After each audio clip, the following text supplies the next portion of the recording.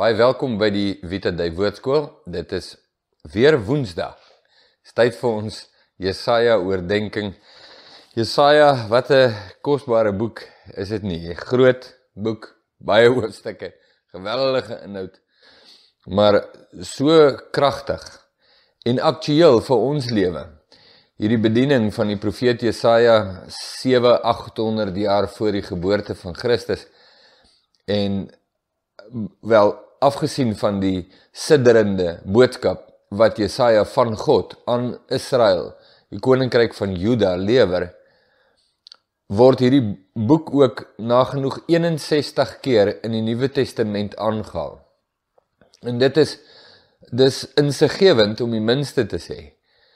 Die eerste kerkse gelowiges, omdat hulle nie 'n Bybel gehad het soos wat ons vandag het nie, die skrywes van Paulus is nog nie vervat nie, baie van die evangelies was nog nie beskikbaar nie, sekere tye in die eerste kerk, is die gelowiges onderrig, en ek praat nou spesifiek van die heidense gelowiges, die gelowiges wat nie uit 'n Joodse agtergrond gekom het nie, is hulle onderrig uit Oud-testamentiese geskrifte soos die boek Jesaja. En skrywers soos Paulus, Petrus, Jakobus, Johannes, die skrywer van Hebreërs, het geweldig baie daarvan gemaak in hulle leringe aan gelowiges, om terug te gaan na die boodskap van God aan Israel, en dit dan aan die gelowiges voor te hou, gesien deur die openbaring van Jesus Christus. Dis die enigste manier om na profesie te kyk, is deur die openbaring van Jesus Christus. Daar's nie 'n ander manier hoe ons profesie in die Bybel kan vertolk of vertaal nie. Ons het nie 'n ander bril wat ons opsit nie. Daar's net een benadering, en dis die benadering van die openbaring wat Jesus bring. Die Matteus, Markus, Lukas, nou klaar Johannes genoem, hulle het almal aanhalings uit Jesaja gebruik om hulle skrywes te rig. Nagenoeg 61 keer. Nou dis meer as wat enige van die ander profete in die Nuwe Testament aangehaal word, wat 'n aanduiding is van wat 'n prominente rol hierdie boek gespeel het in die eerste kerk en in Nuwe Testamentiese lering. Daarom is dit vir ons kosbaar. Hier is dinamiese en innige profeseë oor die koms van die Messias, die koms van Jesus Christus, die karakter van die Messias, die bediening van die Messias, die styl van die Messias, word alles in Jesaja weergegee. Dit is so kosbaar om dit weer te lees, daaroor te mediteer, en dit te lees nie net as 'n historiese dokument van profesie aan Israel soveel eeue gelede nie, maar ook as God se boodskap aan ons vandag. En ons kan dit so doen.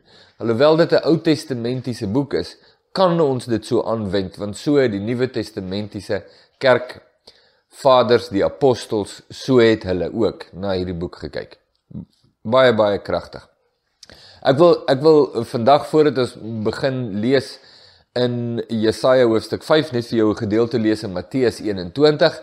Nou, as dit die eerste keer is dat jy nou na hierdie Jesaja oordenkings kyk, dan wil ek net vir jou sê, die video's is min of meer so 15, 16, 17, 18 minute lank. En al wat dit is ek lees deur Jesaja en gee net lopende kommentaar soos wat dit in my hart opkom. En ek wil jou sterk aanmoedig om saam met my te lees in Jesaja. Nou, jy het miskien 'n ander Bybelleesprogram, maak nie saak nie, as jy kan, inkorporeer hierdie gedeeltes, hierdie behandeling, hierdie oordenkings van Jesaja in jou Bybelleesprogram, en ons vertrou dat jy ook duidelik die Here se stem sal hoor. Maar Matteus 21 is Jesus aan die woord, en hy's besig om 'n gelykenis te vertel, en dit klink so. Luister na 'n ander gelykenis. Daar was 'n sekere huisheer wat 'n wingerd geplant het, en hy het 'n heining daarom gesit, en 'n parskyp daarin gegrawe, en 'n wagtoring gebou, en hy het dit aan landbouers verhuur, en op reis gegaan. En toe die vrugtetyd naderkom, stuur hy sy diensknegte na die landbouers om sy vrugte te ontvang. Maar die landbouers het sy diensknegte geneem, en een geslaan, 'n ander een doodgemaak, en 'n ander een gestenig, met klippe gegooi. Weer het hy ander diensknegte gestuur, meer as die eerstes, en hulle het met die net so gemaak. Op laas het hy sy seun na hulle gestuur en gesê, hulle sal my seun ontsien. Maar toe die landbouers die seun sien, het hulle onder mekaar gesê, dis die erfgenaam. Kom, laat ons hom doodmaak en sy erfdeel in besit neem. En hulle het hom geneem en buitekant die wingerd uitgewerp en doodgemaak. Wanneer die eienaar van die wingerd dan kom, wat sal hy met hierdie landbouers doen? Hulle antwoord hom, die slegte mense, hulle sal hulle 'n slegte dood laat sterwe en die wingerd verhuur aan ander landbouers wat hom die vrugte op die regte tyd sal gee. Jesus sê vir hulle, het julle nooit in die skrifte gelees nie, die steen wat die bouers verwerp het, dit het 'n hoeksteen geword. Hy het van die Here gekom en is wonderbaar in ons oë. Daarom sê ek vir julle, die koninkryk van God sal van julle weggeneem en aan 'n volk gegee word wat die vrugte daarvan sal dra. Net tot sover. Dit is Matteus 21 vers 33 tot 43. Nou wil ek blaai na Jesaja hoofstuk 5. En Jesaja hoofstuk 5 begin so. Laat my tog sing van my beminde. Onthou, dis Jesaja wat praat, maar hy is besig om die woorde van God in Israel bekend te maak. Laat my tog sing van my beminde, 'n lied van my beminde. En in die Afrikaanse ou vertaling is die woord beminde met 'n hoofletter gespel om te dui op die Messias. Dat God hier praat van sy beminde, soos ons hom ook leer ken het in die Nuwe Testament as die geliefde seun in wie God 'n welbehae het. My beminde het 'n wingerd op 'n vrugbare heuwel. En hy het dit omgespit en die klippe daar uitgehaal en dit beplant met edel wingerdstokke. En hy het 'n toring daar binne ingebou en ook 'n parskyp daarin uitgekap en hy het verwag dat dit druiwe sou dra, maar dit het wilde druiwe voortgebring.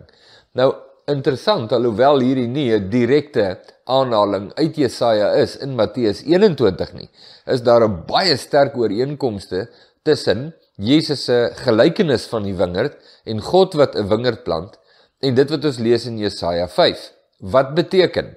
Dat die Joodse gehoor met wie Jesus gepraat het, die oomblik toe hy begin praat van die wingerd, kon hulle baie sterk ooreenkomste tref met hierdie gedeeltes, soos, wel, dis nou nie die enigste gedeelte in die Ou Testament wat die simboliek van 'n wingerd gebruik nie, maar Jesaja was 'n geliefde boek onder die Jode, 'n belangrike boek in hulle prediking.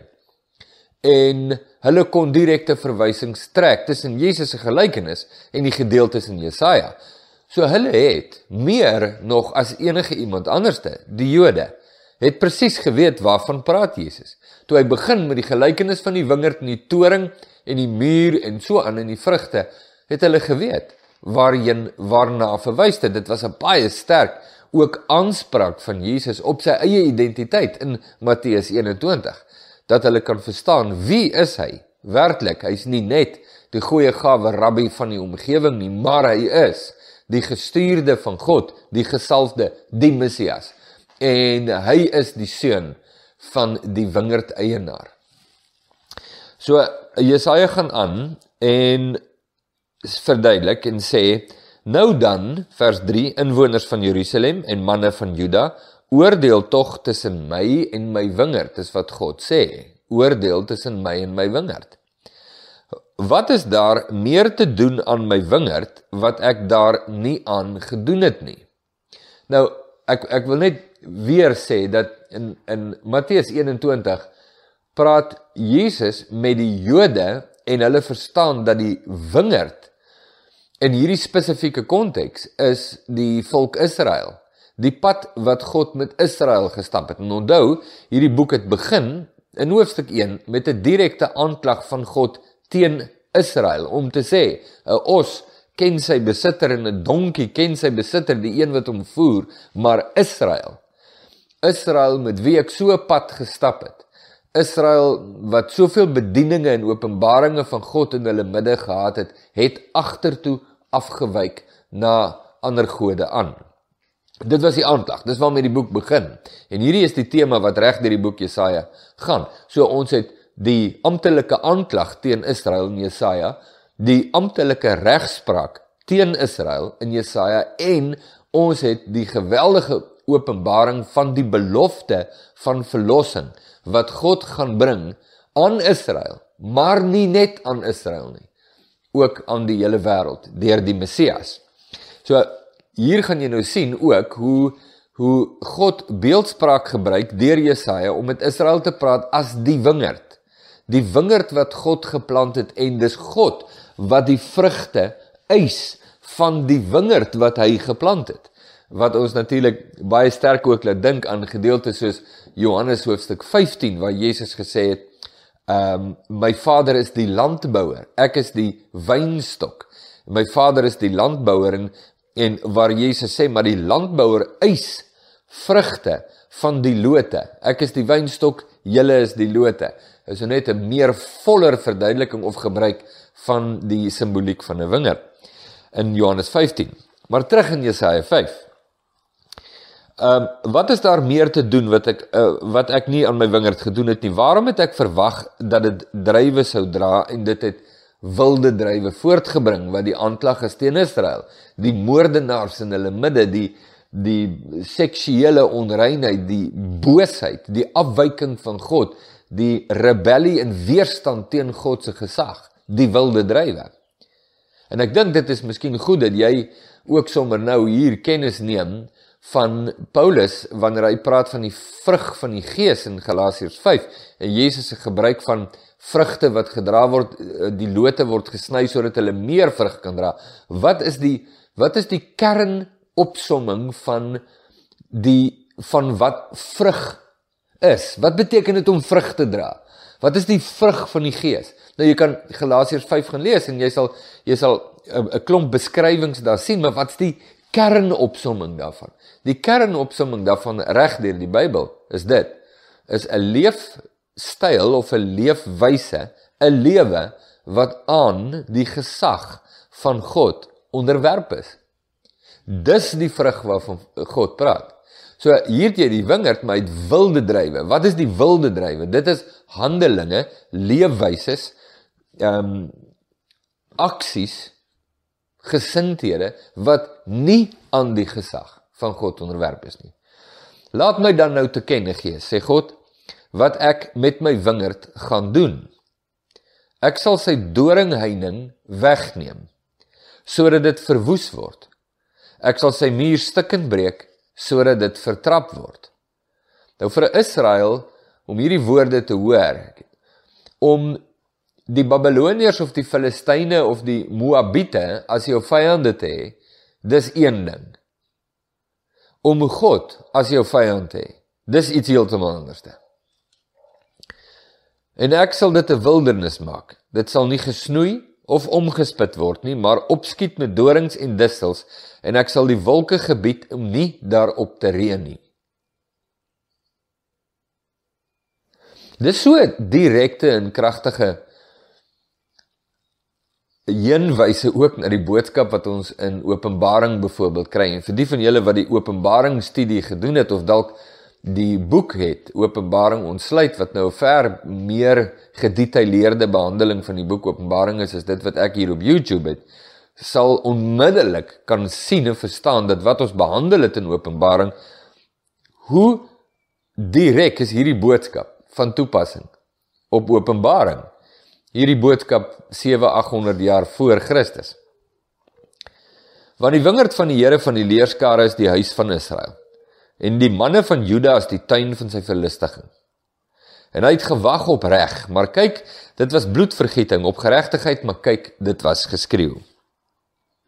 Wee hulle, wat huis aan huis trek, akker aan akker voeg, totdat daar geen plek meer is nie, en julle alleen grondeienaars in die land is. Nou, ek wil net sê, en ons sal dit nou later in Jesaja weer sien, die aanklag van grondeienaars het te doen met iets, met 'n wellus, as jy dit so wil stel, na rykdom en mag en besit. Iets wat baie eie is aan ons situasie in Suid-Afrika of in die wêreld nou. Maak nie saak of dit 'n kapitalistiese stelsel is, of 'n sosialistiese stelsel nie. Hulle doen almal presies dieselfde ding. dit waarvan God hier praat, is die mense absolute welles na selfverryking en na selfprominensie. Want 10 morg wingerd sal een enkele bad oplewer en 'n homer saad sal 'n eva opbring. Ekskuus, ek het vers 9 uitgelos. In my ore het die Here van die leerskare gespreek, waarlik, baie huise sal 'n woestynny word, die grootes en mooies sonder inwoner. Want 10 morg wingerd sal een bad oplewer en 'n homer saad sal 'n eva opbring. Met ander woorde, dit gaan een misoes wees van epidermiese proporsie. Wie hulle wat vroeg in die môre klaarmaak om sterk drank na te jag, wat in die nag laat opbly terwyl die wyn hulle verhit. En daar is siter en harp en tamboerijn en fluit en wyn by hulle maaltyd, maar op die dade van die Here gee hulle nie ag nie, en die werk van sy hande sien hulle nie. En ek wil hierdie video hiermee afsluit. Kan jy sien, wat is die aanklag? Die aanklag is, julle hele leefstyl Israel, julle hele leefstyl Suid-Afrika, Amerika, Europa, wie ook al, is op julle self ingezoom. Alles wat julle doen het te maak met julle plesier, julle begeertes, julle behoeftes. Dit wat vir God belangrik is nie vir julle belangrik nie, en daarom sal God julle verwoes. Kort en kragtige boodskap van hierdie hoofstuk tot dusver.